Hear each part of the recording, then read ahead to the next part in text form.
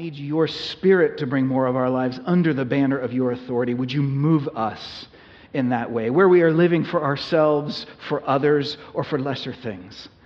Bring us under the banner of your authority. You also tell us in your word to pray for those who are in governmental and social authority over us. And so we want to do that this morning. As we think of you, our ultimate king, we want to pray for our government leaders, for our president and Congress and Supreme Court, for Governor Brown, for Mayor Callaway in Hillsborough and our city council. So many of these people who make decisions at the national, state, and local levels that affect the world in which we live, that affect the lives of millions of people, and ultimately create a safe haven for us to gather and worship in the gospel. And so we pray for their effectiveness as government leaders. So often we can read our news media and be discouraged and disgusted with what is happening in politics. But Father, as your people, we want to pray that you would work through our political leaders, giving them wisdom, leading them to govern well, and ultimately creating a society of stability that defends the defenseless and creates an opportunity for the gospel. We thank you for the nation in which we live, and we pray for its success, and through it for the spread of the success of the gospel. Jesus, we also come to you as our shepherd.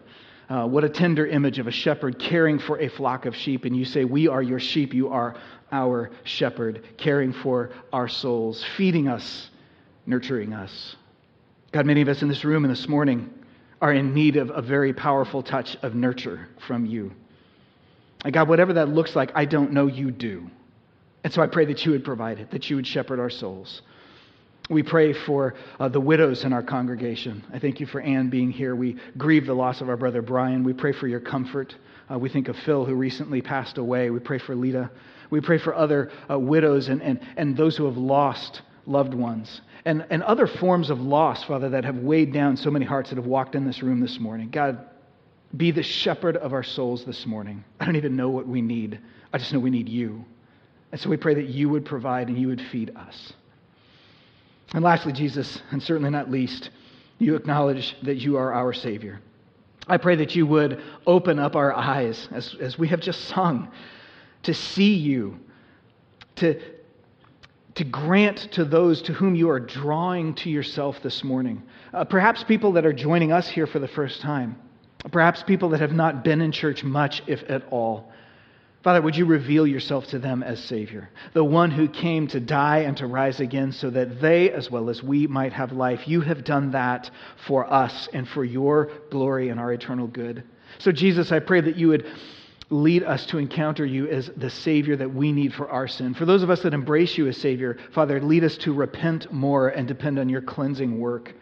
And Father, for those in this room who may not have a personal relationship with you, we pray that you would reveal yourself to them before this day is done as Savior and Lord. Grant them the gift of faith and repentance that they may come to know you as King, as Shepherd, as Savior, and find eternal life in you for their glory, for their good, for your glory, for our good, for your eternal glory. Jesus, as your people, we pray these things in your matchless name. And all God's people said, amen. Thank you so much. You may have a seat. And thank you, team, for leading us. Really just gives me chills to hear the voices of the congregation mingled and singing God's praise. That's what we are all about. And just before we dive into Scripture, I got to give a personal commentary on what you saw a little bit earlier. I'm so proud of all of the people who work with our kids in this church, leading. And if you don't drop your kids off back on our children's wing, you don't see them. That's by design because we like that place to be safe. So if you're not supposed to be back there, we don't want you back there. But what that means is you don't often see what's happening over there. Most of our kids' wing is right over here to my left, to your right. And every Sunday, faithful people are ministering the Word of God. I tell you what, if your kids attend this Sunday school program here regularly, they will probably end up in 3 years knowing more about the Bible than you do. And that's a good thing, amen? That is, you can applaud, please. Because that doesn't just happen. Beth has provided some great leadership, but I'll tell you, it's not just all Beth either, as much as I love that lady. It is about the people in our church who step up and say, I'm going to take often one Sunday a month and not be in here because I'm going to be back there ministering the Word of God. I love you for doing that. We need some more of you to do that. And I'm praying that God will give some of you the vision to be part of that as we start a whole new 3-year cycle of teaching kids from beginning to end who Jesus is in Scripture. And that's what we do in here on Sunday mornings. That's what we are going to do right now this morning. And I want to start by asking a question. And it's a reflection question. It's not really rhetorical, although I'm not really looking for a verbal answer. It's one just to make you think. And the question is simply this. What is God like?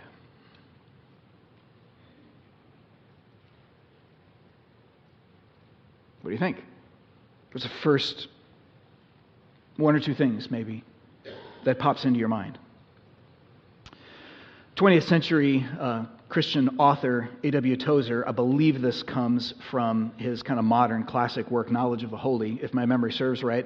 He said at one point, quote, "What comes into our minds when we think about God is the most important thing about us," unquote.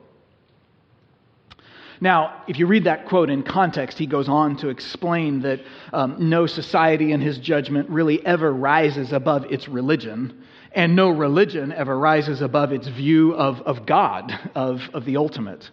And so, at least in that sense, he is saying what we think about God is the most important. That is the most defining thing about us. We will never rise above our view of God. Or to put it differently, our view of God shapes our life now and our destiny for all eternity, making this a pretty important question. So, what is God like? In our modern way of life, where we're encouraged to move constantly, to justify our existence through activity every moment of every day, to reflect little and to orient everything around our own personal dreams, this is not a question that we are encouraged to reflect on very much. But in times of disappointment, pain, grief, even modern American people we find this question sort of looming. I mean, pain does that. It has a wonderfully clarifying effect on a person's life. That was certainly the experience of the ancient Israelites as the book of Exodus opens. We find them in pain. They are toiling under a heavy burden of slavery, intentional abuse, and mistreatment. And they begin to cry out to God with a fresh urgency that hadn't really characterized their life for generations before that. And today we're going to start a new series through this book of the Bible, one of the Bible's most foundational books, arguably the most foundational book in the entire Bible. The Bible's second book, the book of Exodus. Now that's a big claim, I understand that. I think the Bible backs it up. I'd put it this way. You cannot understand the Bible or Christianity apart from understanding the message of the book of Exodus. That's how important this book is and why I'm so excited to begin walking through it together over the next couple of months. This is a book of God revealing himself to his people, showing them, and therefore us, who he really is and what he is doing. And Exodus ultimately tells us that responding to who God is as he has revealed himself is the doorway to life. And it's the only doorway. Responding to God as he has revealed himself is the doorway to life. That's what I hope to help us see from the pages of the Bible this morning by way of introduction and then really for the next number of weeks together. We're going to look at the first half of the book of Exodus. There's 40 chapters. We're going to take the first 20 between now and Christmas. So about 2 chapters a week. We're going to be moving through this book, but we're going to kind of catch the sweep of the flow. And then we'll pick up the second half later in the winter after the new year. This morning, what we're going to do is kind of use chapters 1 and 2 as sort of a launching point, a springboard to introduce the entire book. And so, as is often the case, if you've been around Harvest for a while, you know we do this at the beginning of a series. We're going to introduce the whole series. So this morning will be a little bit heavy on information. I'm going to try to paint some big picture categories just to kind of get them clear in our minds. The goal isn't to fully process them yet. We'll be doing that together over the next several weeks as the story of Exodus unfolds. But we want to use these first couple chapters to just really introduce the entire book, to get our minds around what God is doing. And what we're going to see this morning really is 2 things. We have 2 main points. First of all, in Exodus, God reveals himself. He shows us who he is. And secondly, he reveals what he's doing in redemptive history.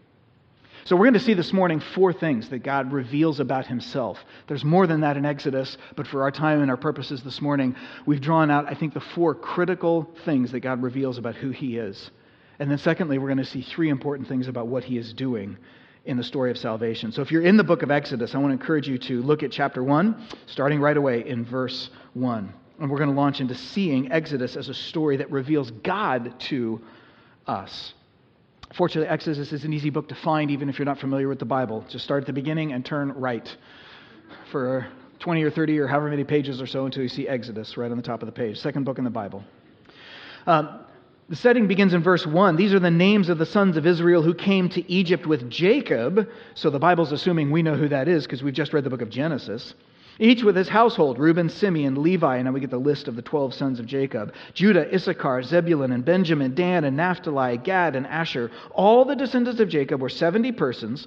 Joseph was already in Egypt. Then Joseph died, and all his brothers in that generation also died. But the people of Israel were fruitful and increased greatly. They multiplied and grew exceedingly strong, so that the land was filled with them. Now, this is all by way of recap. This is summarizing the last 20 or so chapters of the book of Genesis, where you get that story in all of its full detail. Picking up from where Genesis left off, God promised Abraham 400 years or so before the events of Exodus, maybe a little longer than that he would bless the world through his seed, through Abraham's descendants. God was going to send a person, a descendant of Abraham, to bring a blessing to the entire world. That's the backdrop of Exodus. Now, Abraham's grandson Jacob and his 12 sons moved to Egypt to avoid starving to death during a famine, a situation that God brought about by providentially elevating Jacob's son Joseph to a position of power in Egypt, which allowed the family of Jacob to move down there and to stay there for a while. All of that which God providentially orchestrated to protect his people. Now, verses 6 and 7 that we just read kind of fast forward. Now, beyond the deaths of that generation, for 400 years, multiple generations of Israelites have been born. The Israelites have prospered and thrived. That sounds great. Awesome. This is nirvana, right? This is utopia, right? Not so fast. We pick up the story in verse 8, the passage Jordan read for us earlier. There arose a new king in Egypt who didn't know Joseph. And he said to his people, "Behold, the people of Israel are too many and too mighty for us. Come, let us deal shrewdly with them." That literally means let us outfox them. Let's outsmart them. Let's go get these guys. And we're going to do it by making them essentially our slaves, lest they multiply, and if war breaks out, they join our enemies and fight against us. You see, anti-immigrant sentiment sets into the hearts of the Egyptians, and it makes them begin oppressing and seeking to control the Israelites out of fear, because that's what racism and anti-immigrant sentiment do to people. They stoke fear, and they make us see people in terms of how they look and how they smell and how they sound and how different it is, and we start worrying about them. And so we start antagonizing them because we feel antagonized by them, whether they've done anything or not. But as the story goes on, the harder they seek to be shrewd with the Israelites and outfox them, the more the Israelites grow. In verse 12, we see that. But the more they were oppressed, the more they multiplied and the more they spread abroad. Now, here's what I want to draw our attention to. This should not be mistaken for prosperity.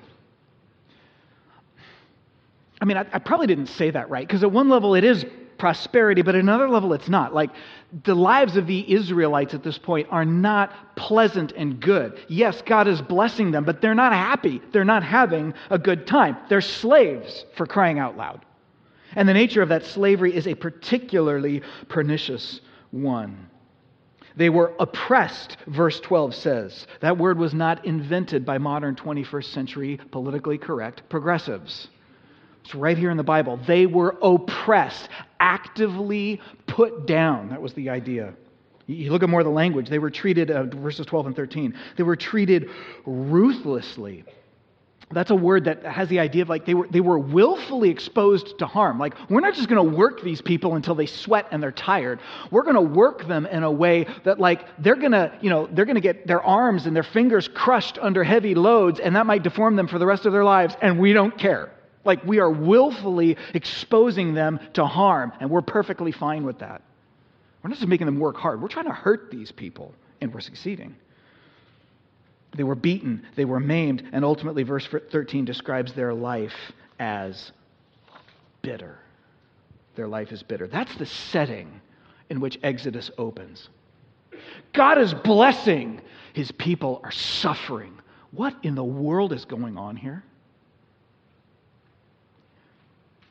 You see, already God has started to reveal to us some things about himself. I mentioned we're going to see 4 things about God this morning. 2 of them come from our passage here. 2 of them, I'm going to cheat and skip ahead a little bit. The first thing that we see is that God reveals himself as someone who is in control. Whether I see that or not, whether I feel that or not, whether he's doing what I think he should do the way I think he should do it or not, he is in control. We see that all over these introductory verses. Verse 7. We read it. The people of Israel were fruitful and increased greatly. They multiplied and grew exceedingly strong so that the land was filled with them. In the context, you're to interpret that as the blessing of God to be with his people, the promise to Abraham to multiply them more than the stars of the heavens. That's what God had promised Abraham clear back in Genesis chapter 12 and Genesis chapter 15. Now we see it happening. God is doing his thing. And as we just mentioned, verse 12 a moment ago, even in the active oppression of the Egyptians, which came later, it didn't really matter. The more they tried, the more they found themselves outfoxed.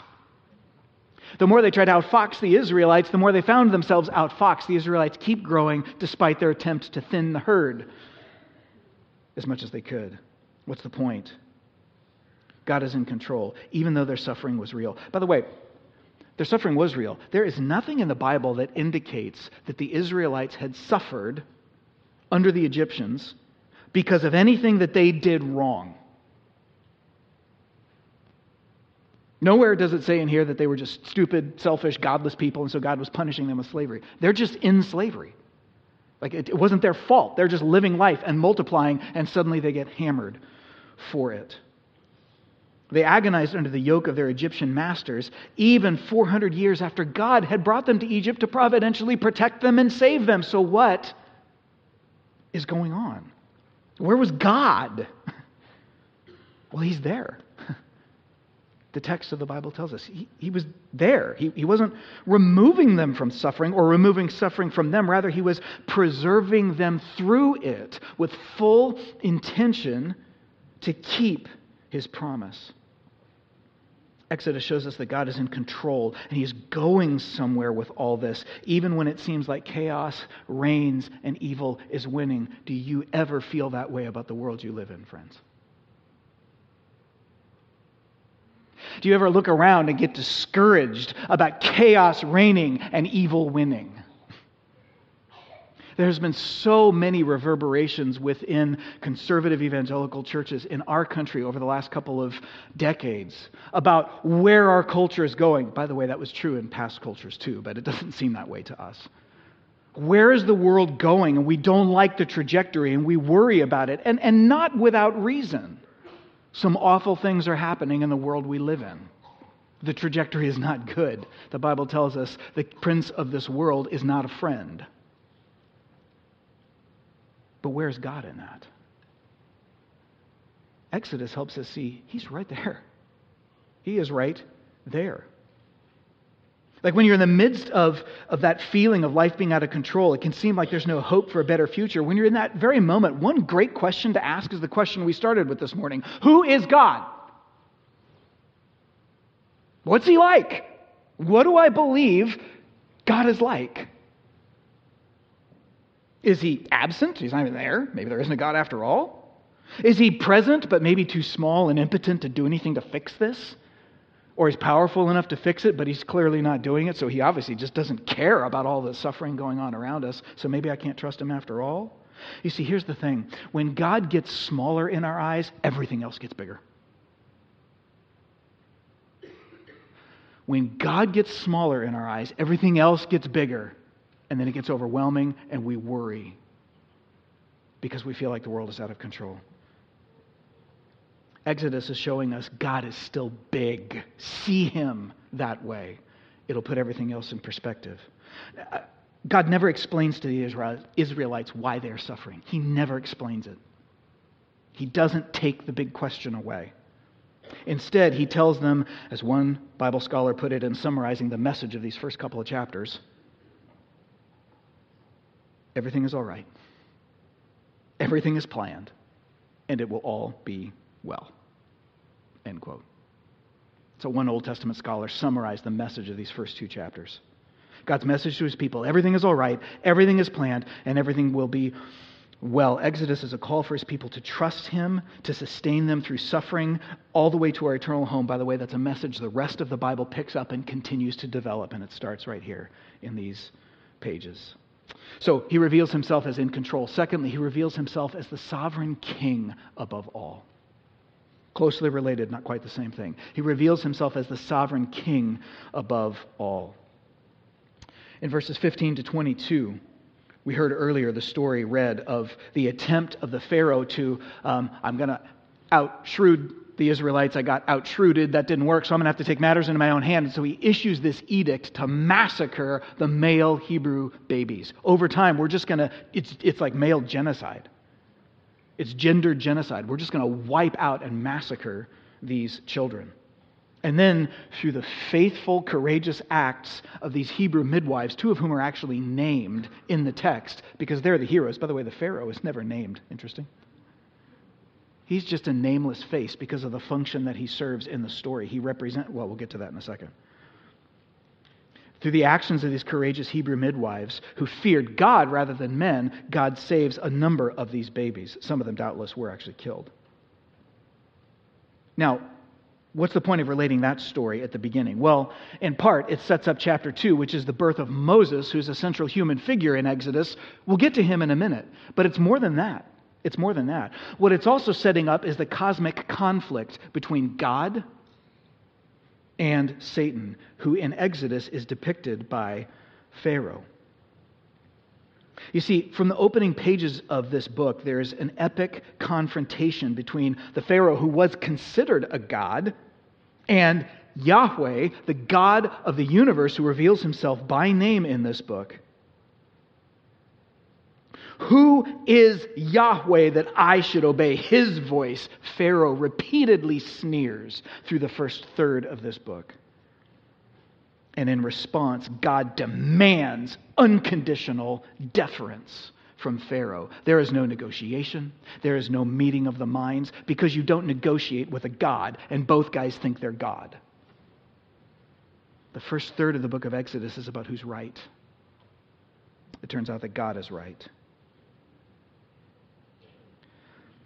And this matters. Who's the king matters. Today we find ourselves in the midst of a follow your heart, chase your own dreams world that often leaves people empty and in midlife crisis. A phrase I don't even think existed until like the last 100 or 150 years. But we are the society that has invented it. Or maybe it's an early or late life crisis. All because things either didn't pan out the way that we hoped when we built our dreams on life going this way and serving these masters and achieving these goals and following these dreams, and only to find out that they didn't pan out. Or maybe even worse, they did pan out. We got exactly what we wanted, and we're still not satisfied. We got the family, we got the job, we got the money, we got the whatever it is we wanted to get. And you wake up one day realizing, I'm still empty inside. And when you have been leaning on something your entire life and you find out it's hollow and it starts to crack, that's terrifying. That's terrifying. A midlife crisis, regardless of when it happens in your life, is a real thing. It is an existential implosion of a person's identity because we've built it on the wrong foundation. Finding joy through pursuing our dreams is a check our culture writes, but one it simply cannot cash. There is not sufficient funds in the bank. The world can't give us what it promises. Only by aligning ourselves with the universe's one and only sovereign King will we find life. That's the message of this book. You gotta pick your king. Who's it gonna be? The consequences are significant. Exodus reveals God as sovereignly in control and the sovereign king over the universe. Two more, a little bit more quickly, only because they come in later chapters, but I need to introduce them here. Exodus reveals that God is is holy. He is unimpeachably holy. As he goes on, we'll actually see this starting next week in chapter 3, where Moses encounters a very well-known campfire. Hope you read ahead for next Sunday. Exodus reveals God to be a perfect being in whose presence sin cannot exist, which is a problem because this not only means that God is unimpeachably holy, it means that he is unapproachably holy. Because the best of us has sin. So we cannot be in the presence of this God. That point is made abundantly clear throughout this narrative. No one may see my face and live, he later tells Moses. This is God. He's unapproachably holy. And last but not least, there are other things we learn about God on the way, but these four seem to drive the narrative. God is a merciful pursuer of his people. We're going to see this repeatedly. He is a merciful, relational pursuer of his people. He wants to get to them. He wants to get them to him. He wants to be with them. God is a faithful covenant keeper. The end of chapter 2, we'll come back here in a second, but I'll just point out right now. Verses 23 to 25 of Exodus chapter 2. During those many days, the king of Egypt died, and the people of Israel groaned because of the slavery and cried out for help. Their cry for rescue from slavery came to God. Great, so God's going to rescue them. If you know the story of Exodus, you know it's the story of God rescuing his people. Here's the question I have for us. According to these verses, why does God act? We know what he's going to do. Why does he do it? What does this passage tell us about God's motives? Verse 24, God heard their groaning, and God remembered his covenant with Abraham, with Isaac, and with Jacob. God saw the people of Israel, and God knew. Why does God save them? Because he is a merciful pursuer, because he made a promise to, and he's going to be faithful to keep that promise. That's what he is like.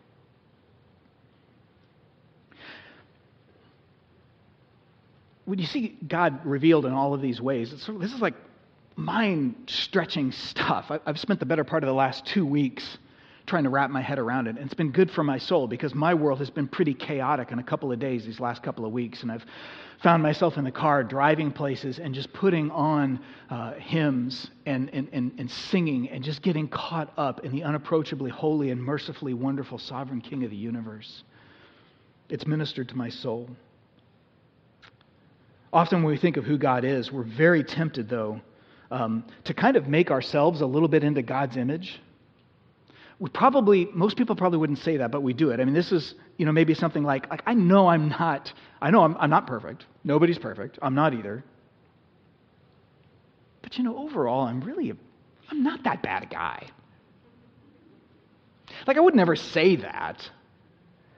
But, I pay my taxes, go to work, I'm nice to people, I don't cheat on my wife, don't cheat on my husband, I'm nice to my kids most of the time when they deserve it. Okay, I'm not perfect, but I'm probably, if God was going to hang out with anybody, I'm probably the kind of person he'd be most comfortable with, right? Nobody's going to say that, but deep down inside, I see people making a mess of their lives and being totally godless, and that's not me. We kind of fashion ourselves into God's image a little bit because this idea of an unapproachably holy God is a little bit harsh. And so maybe we say, well, maybe he's more harsh for other people. And this can lead to a religion that has an outward form, but deep down inside, I never really repent of sin because I think I'm really following God pretty well. So it's tempting to kind of make ourselves into God's image a little bit more than we are. But you know what? Sometimes people make the exact opposite move. We make God into our image. That's a pretty dominant theme in Exodus 2. Fashioning of idols. Making gods for ourselves. After all, who wants a God who's perfect all the time? Could you imagine being in a relationship with somebody who's perfect all the time? That's exhausting. Frankly, it's more than exhausting. It's kind of harsh. That's way too demanding. How could you even be in relationship with somebody who's perfect all the time, knowing that none of us are? It's like the blaring light of an interrogation spotlight just blasting at me all the time. I can't even open my eyes. It's harsh. It's repellent. It's too demanding. Better to think of God as a chummy best friend. Jesus is just dying to snuggle up on the couch with you and have a cup of tea. A delightful Santa Claus-y elf figure who gives us presents. Maybe even in some cases, maybe somebody who's still learning himself. I mean, God's probably smarter than us, but maybe God's still figuring things out too. And so he's gracious with us when we are, and we're all just kind of doing this thing of life, messy as it is, together with God. It's far less black and white. It doesn't really demand much more of us than we can give. In short, it's an idol that we can relate to. So we can either make ourselves into God's image. Sometimes we're tempted to make God into our own image. But you know what? There's one more tendency we have that still falls short of what God is telling us in his word. And it's people who make neither a mistake. We don't really mistake who God is. We see him fairly accurately. Nor do we sort of mistake who we are. Like, we know we don't measure up to a holy God. We get it. And as a result, we run like crazy from him. We're terrified of him. Like the Israelites did at Mount Sinai when they saw the thunder and the smoke. We'll get there in chapter 20. And they did not want anything to do with that. And they said, no way, we're going up near that mountain. Moses, you go. Thanks. You know what? It didn't work out well for them. God said, come, hear my voice. They're like, no, too scary. And they cringed away. You know, if your sense of guilt or shame or fear causes you to recoil from God, you don't yet have him right. You look at these last two in particular. The unapproachably holy God is the merciful pursuer. How in the blazes does that work? That's one of the great questions of the Old Testament. And it's introduced here in the book of Exodus. How does the unapproachably holy God, the God who is a consuming fire, how can he be a relationship seeker? Do you want to be in a relationship with a consuming fire? That sounds painful to me. That's exactly what the Bible poses for us. What do you do when the God of unapproachable light now approaches? How is this going to work? That leads us to our next point. We see a lot in this book about who God is, but we also learn a lot about what God is doing. Exodus is about God. Exodus is also about what God is doing. It's about the Bible's salvation story. The framework of the entire Bible. It is all unfolded in this second book. Exodus is about the Bible's salvation story. If you're still in chapter 1, let's pick up the narrative from verse 15. We read down through verse 15. We'll end it at the end of this verse. So the Hebrew midwives, they saved these baby boys. Let's actually pick it up in verse 20. So God dealt well with the midwives, and the people multiplied and grew very strong. Once again, despite Pharaoh's specific effort to stamp them out, they continue through means that were beyond his control to grow. And then because the midwives feared God, meaning not Pharaoh, he gave them families. They too were blessed. Then the Pharaoh commanded, now this verse sets up chapter 2. The Pharaoh commanded all his people, all right, the Hebrew midwives are outfoxing me. Forget them. I'm going to talk to my own people. They bow to me. He tells his own people, every son that is born to the Hebrews, you shall cast into the Nile. Drown those baby boys, but let every daughter live. If I stamp out the sons, then they cannot continue to procreate, especially in a paternalistic culture where family names are passed down through the boys. Now, we're not going to kill the women because we can use the women, right? They can be our servants and our slaves and probably have babies for us and all this wonderful kind of stuff. So this is basically Pharaoh saying, I'm going to take God's sons, meaning the sons of God's people, and wipe them out. I'm going to take God's daughters and use them for my purposes and for my people. That's my plan. See how that worked out. Chapter 2, verse 1. Now a man from the house of Levi went and took as his wife a Levite woman. That woman conceived and bore a son. Here we go. We know what's supposed to happen to the sons. And when she saw that he was a fine child, she hid him 3 months. Well, when she could no longer hide him, she took for him a basket made with bulrushes and daubed it with bitumen and pitch. She made a floating basket. She put the child in it and placed it among the reeds by the riverbank, technically obeying the letter of Pharaoh's command. She put him in the river, but not the spirit of it. She didn't drown him. She put him in a floating basket. And his sister stood at a distance to know what would be done to him. Now the daughter of Pharaoh came down to bathe in the river, while her young women walked beside the river. She saw the basket among the reeds and sent her servant woman who took it. When she opened it, she saw the child, and behold, the baby was crying. She took pity on him and said, "This is one of the Hebrews' children." She's not confused. She's very clear-eyed about what's happening. But her response is a little different from her dad. Then his sister came and said to Pharaoh's daughter, "Shall I go and call to you a nurse from the Hebrew women to nurse the child for you?" Pharaoh's daughter says, "Great idea." Modern paraphrase. The girl went and called the child's mother. As readers, we're just almost laughing at this point. He calls the child's mother to be a nursemaid to the child, and the Pharaoh's daughter said, "Take the child away and nurse him for me, and I will give you your wages." So the woman took the child and nursed him. When the child grew older, she brought him to Pharaoh's daughter, and he became her son, adopted son. She named him Moses, because she said, "I drew him out of the river." Oh my word, what's going on here? Okay, cool story on its face. And the face is part of the story, but there's even more than that. You see, this entire battle with the Hebrew babies and Pharaoh is highly significant if you've been reading the book of Genesis up until now. Genesis introduced the cosmic struggle between the seed of the woman Eve and the seed of the serpent Satan. That's the language of the Bible. Genesis chapter 3, verse 15. We've talked about this before at our church. It's the first prophecy of a Messiah in the entire Bible, in its third chapter, where God pronounces the curse for sin on Adam, the curse for sin on Eve, and then he finally pronounces the curse for sin on the serpent. And what he says to the serpent is, among other things, "I will put enmity," conflict, "between your seed and the seed of the woman." There's going to be a descendant, and it says so it's going to be a male descendant of Eve, a human being, is going to crush your head, Satan. He's going to defeat you, but you will bruise his heel. He will be deeply wounded in the process. That simple prophecy sets up the cosmic conflict of the entire Bible. The seed of the woman, the Savior God is going to send, is going to be at war with Satan. Who is going to win? Now you fast forward that into the book of Exodus. As the story rages throughout the Bible, it is now seen here in history in these verses where Pharaoh, the serpent king, very deliberate imagery. If you've even seen the pictures of King Tut's tomb, the headdresses of the pharaohs were shaped to be like cobras. They often identified themselves as serpents. That imagery becomes really important in the Bible. Here's the serpent king battling the seed of the woman. It's right here in Exodus. This is a story about the cosmic conflict between God and Satan.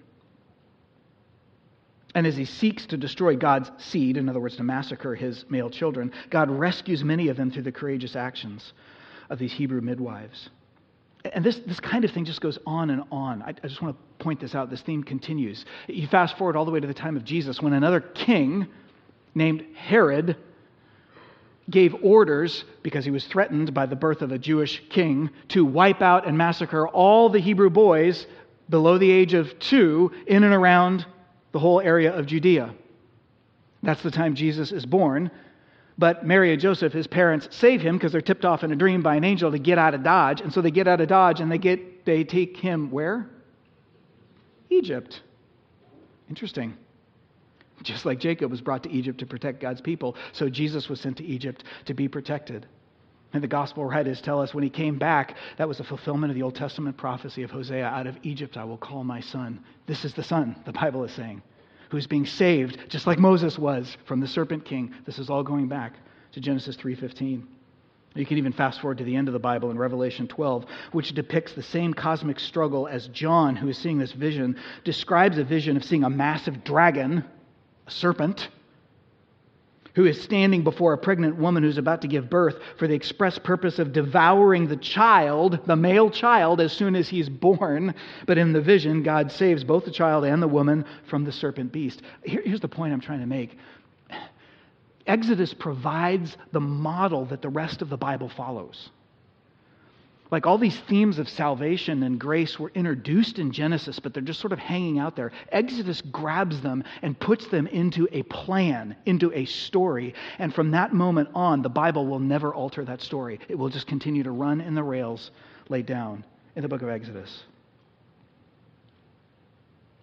Exodus gives the salvation narrative of Genesis a shape that the rest of the Bible follows. I'd summarize this point this way. Tim Keller says, and he's quoting Alec Motyer, who's an Old Testament scholar. I'm paraphrasing here, but Keller basically says, an Old Testament Israelite who was alive at the end of the book of Exodus. So they've gone through the Red Sea and they've seen Mount Sinai. They've done it all. If you went to him and said, like, hey, who are you people? Like, where are you from? He'd probably say, oh, we were slaves. We're the people who were lost in our slavery. But God saved us, came and rescued us from that fate when we took shelter under the blood of the Passover lamb. And God struck the Egyptians and parted the Red Sea, and we were saved. And then he's leading us now through a difficult wilderness journey on our way to a glorious life in the Promised Land. That's what the story of Exodus, that's what an Israelite in that case would say. And then Keller points out, a New Testament Christian can say almost the exact same things. Who am I? I was a person lost, stuck in the slavery of my sin, leading to death and suffering. Until God came along and saved me when I took shelter under the blood of the Lamb, the slain Savior, Jesus Christ. And God is now leading me through a difficult journey of life right now on my way to heaven, my promised land. You see, Exodus is the story of redemption, and the Bible never departs from it.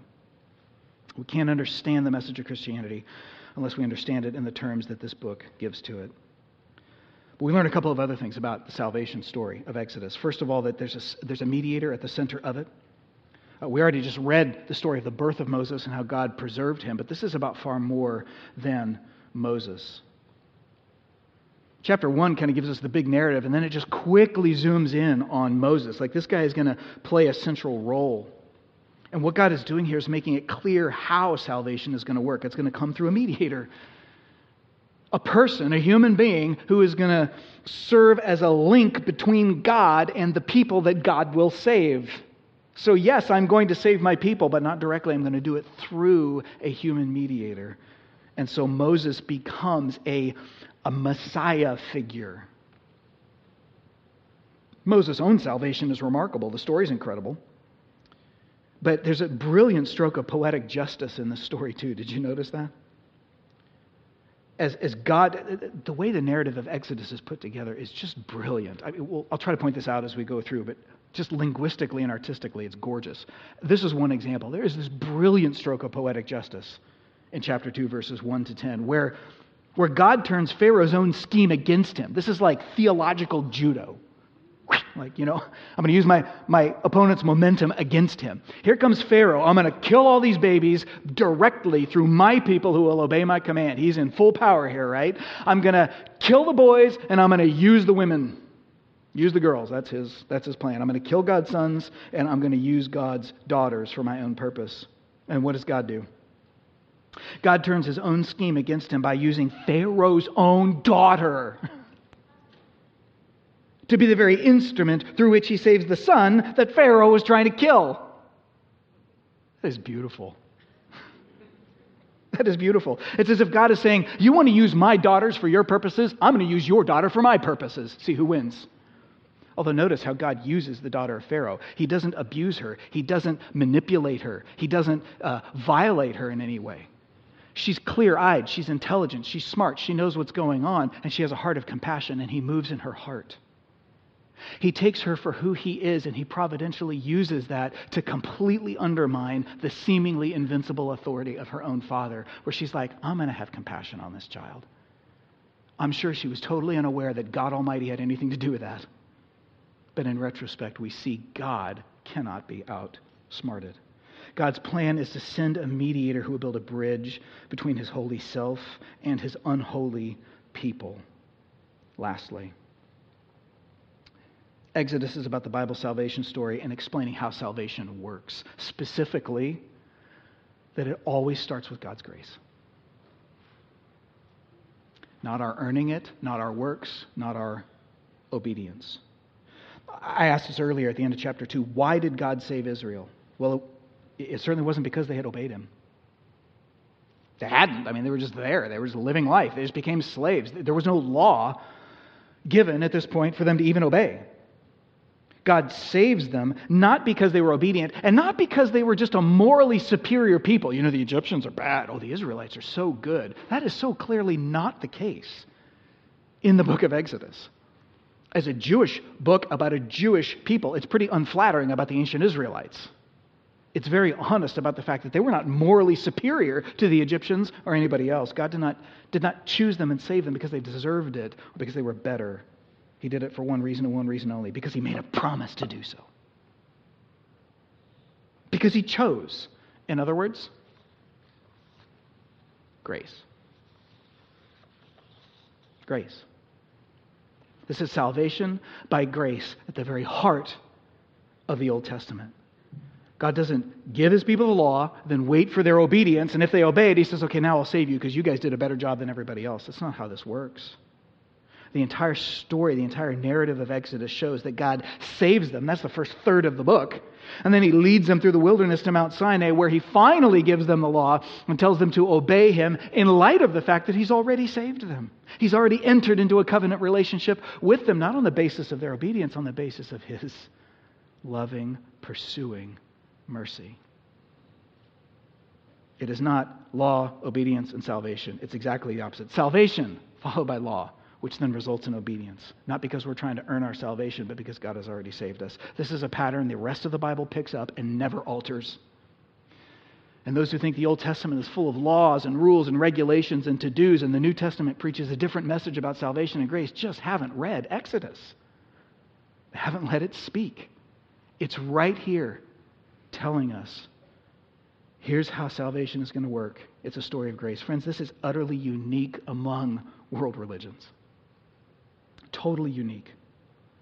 As different as various religious systems are, every other religion can be understood as a way for us to get to God or the gods or whatever the vision of utopia or the good is. While Christianity has a fundamentally different kind of message. It's alone in that it isn't fundamentally about what we are supposed to do.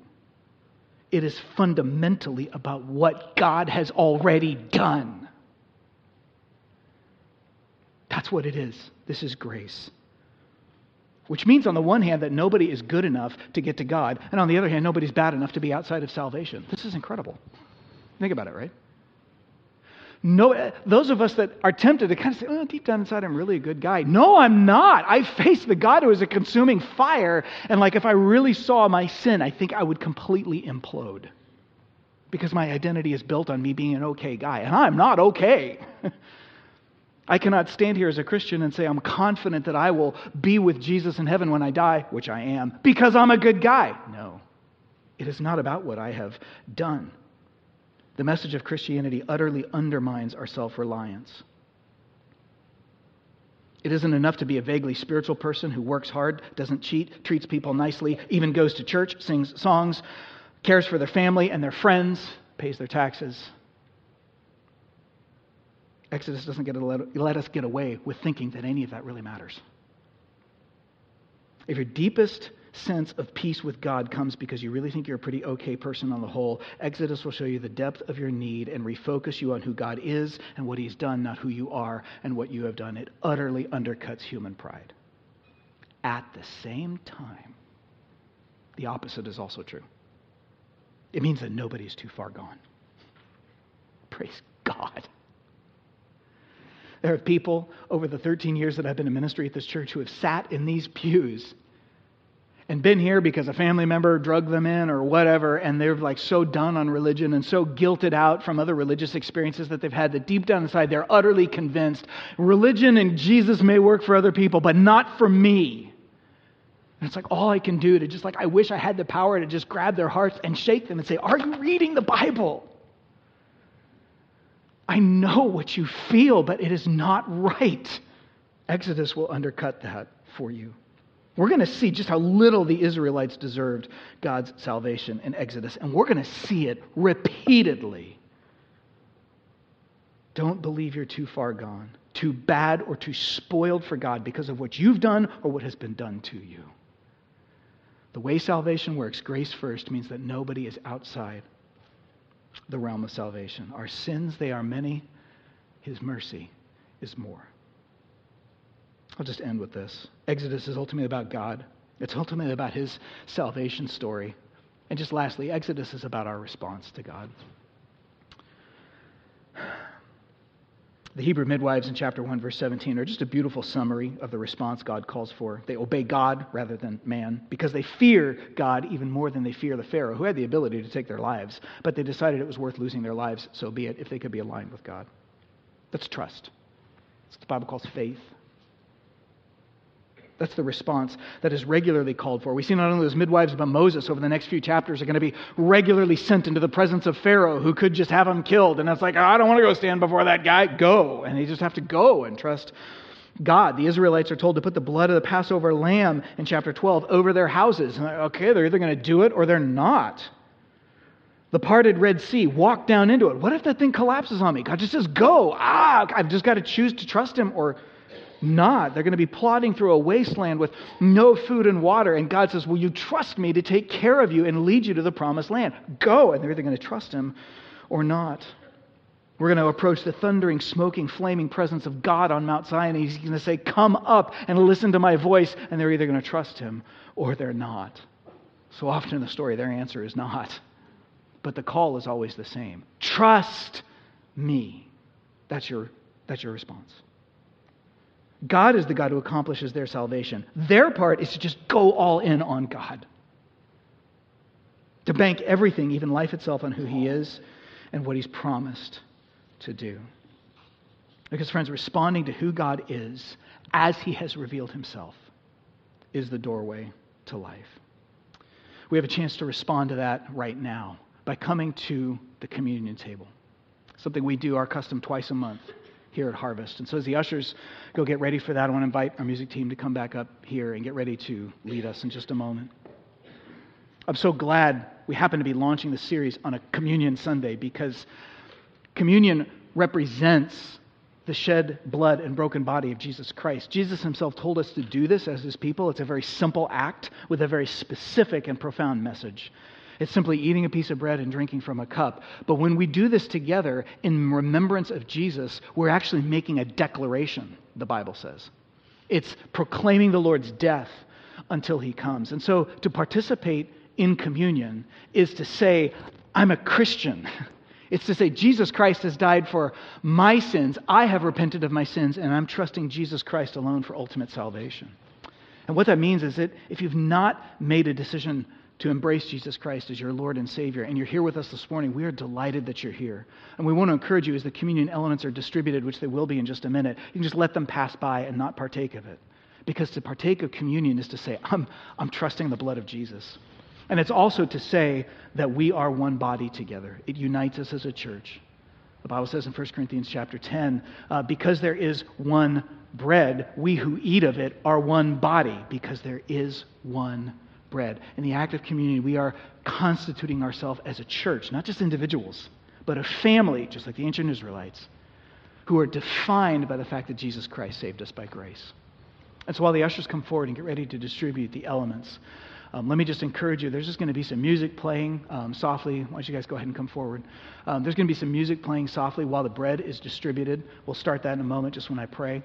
And that's just a time for you to reflect for a moment. That's why we create that space in the worship service here while the bread is being passed.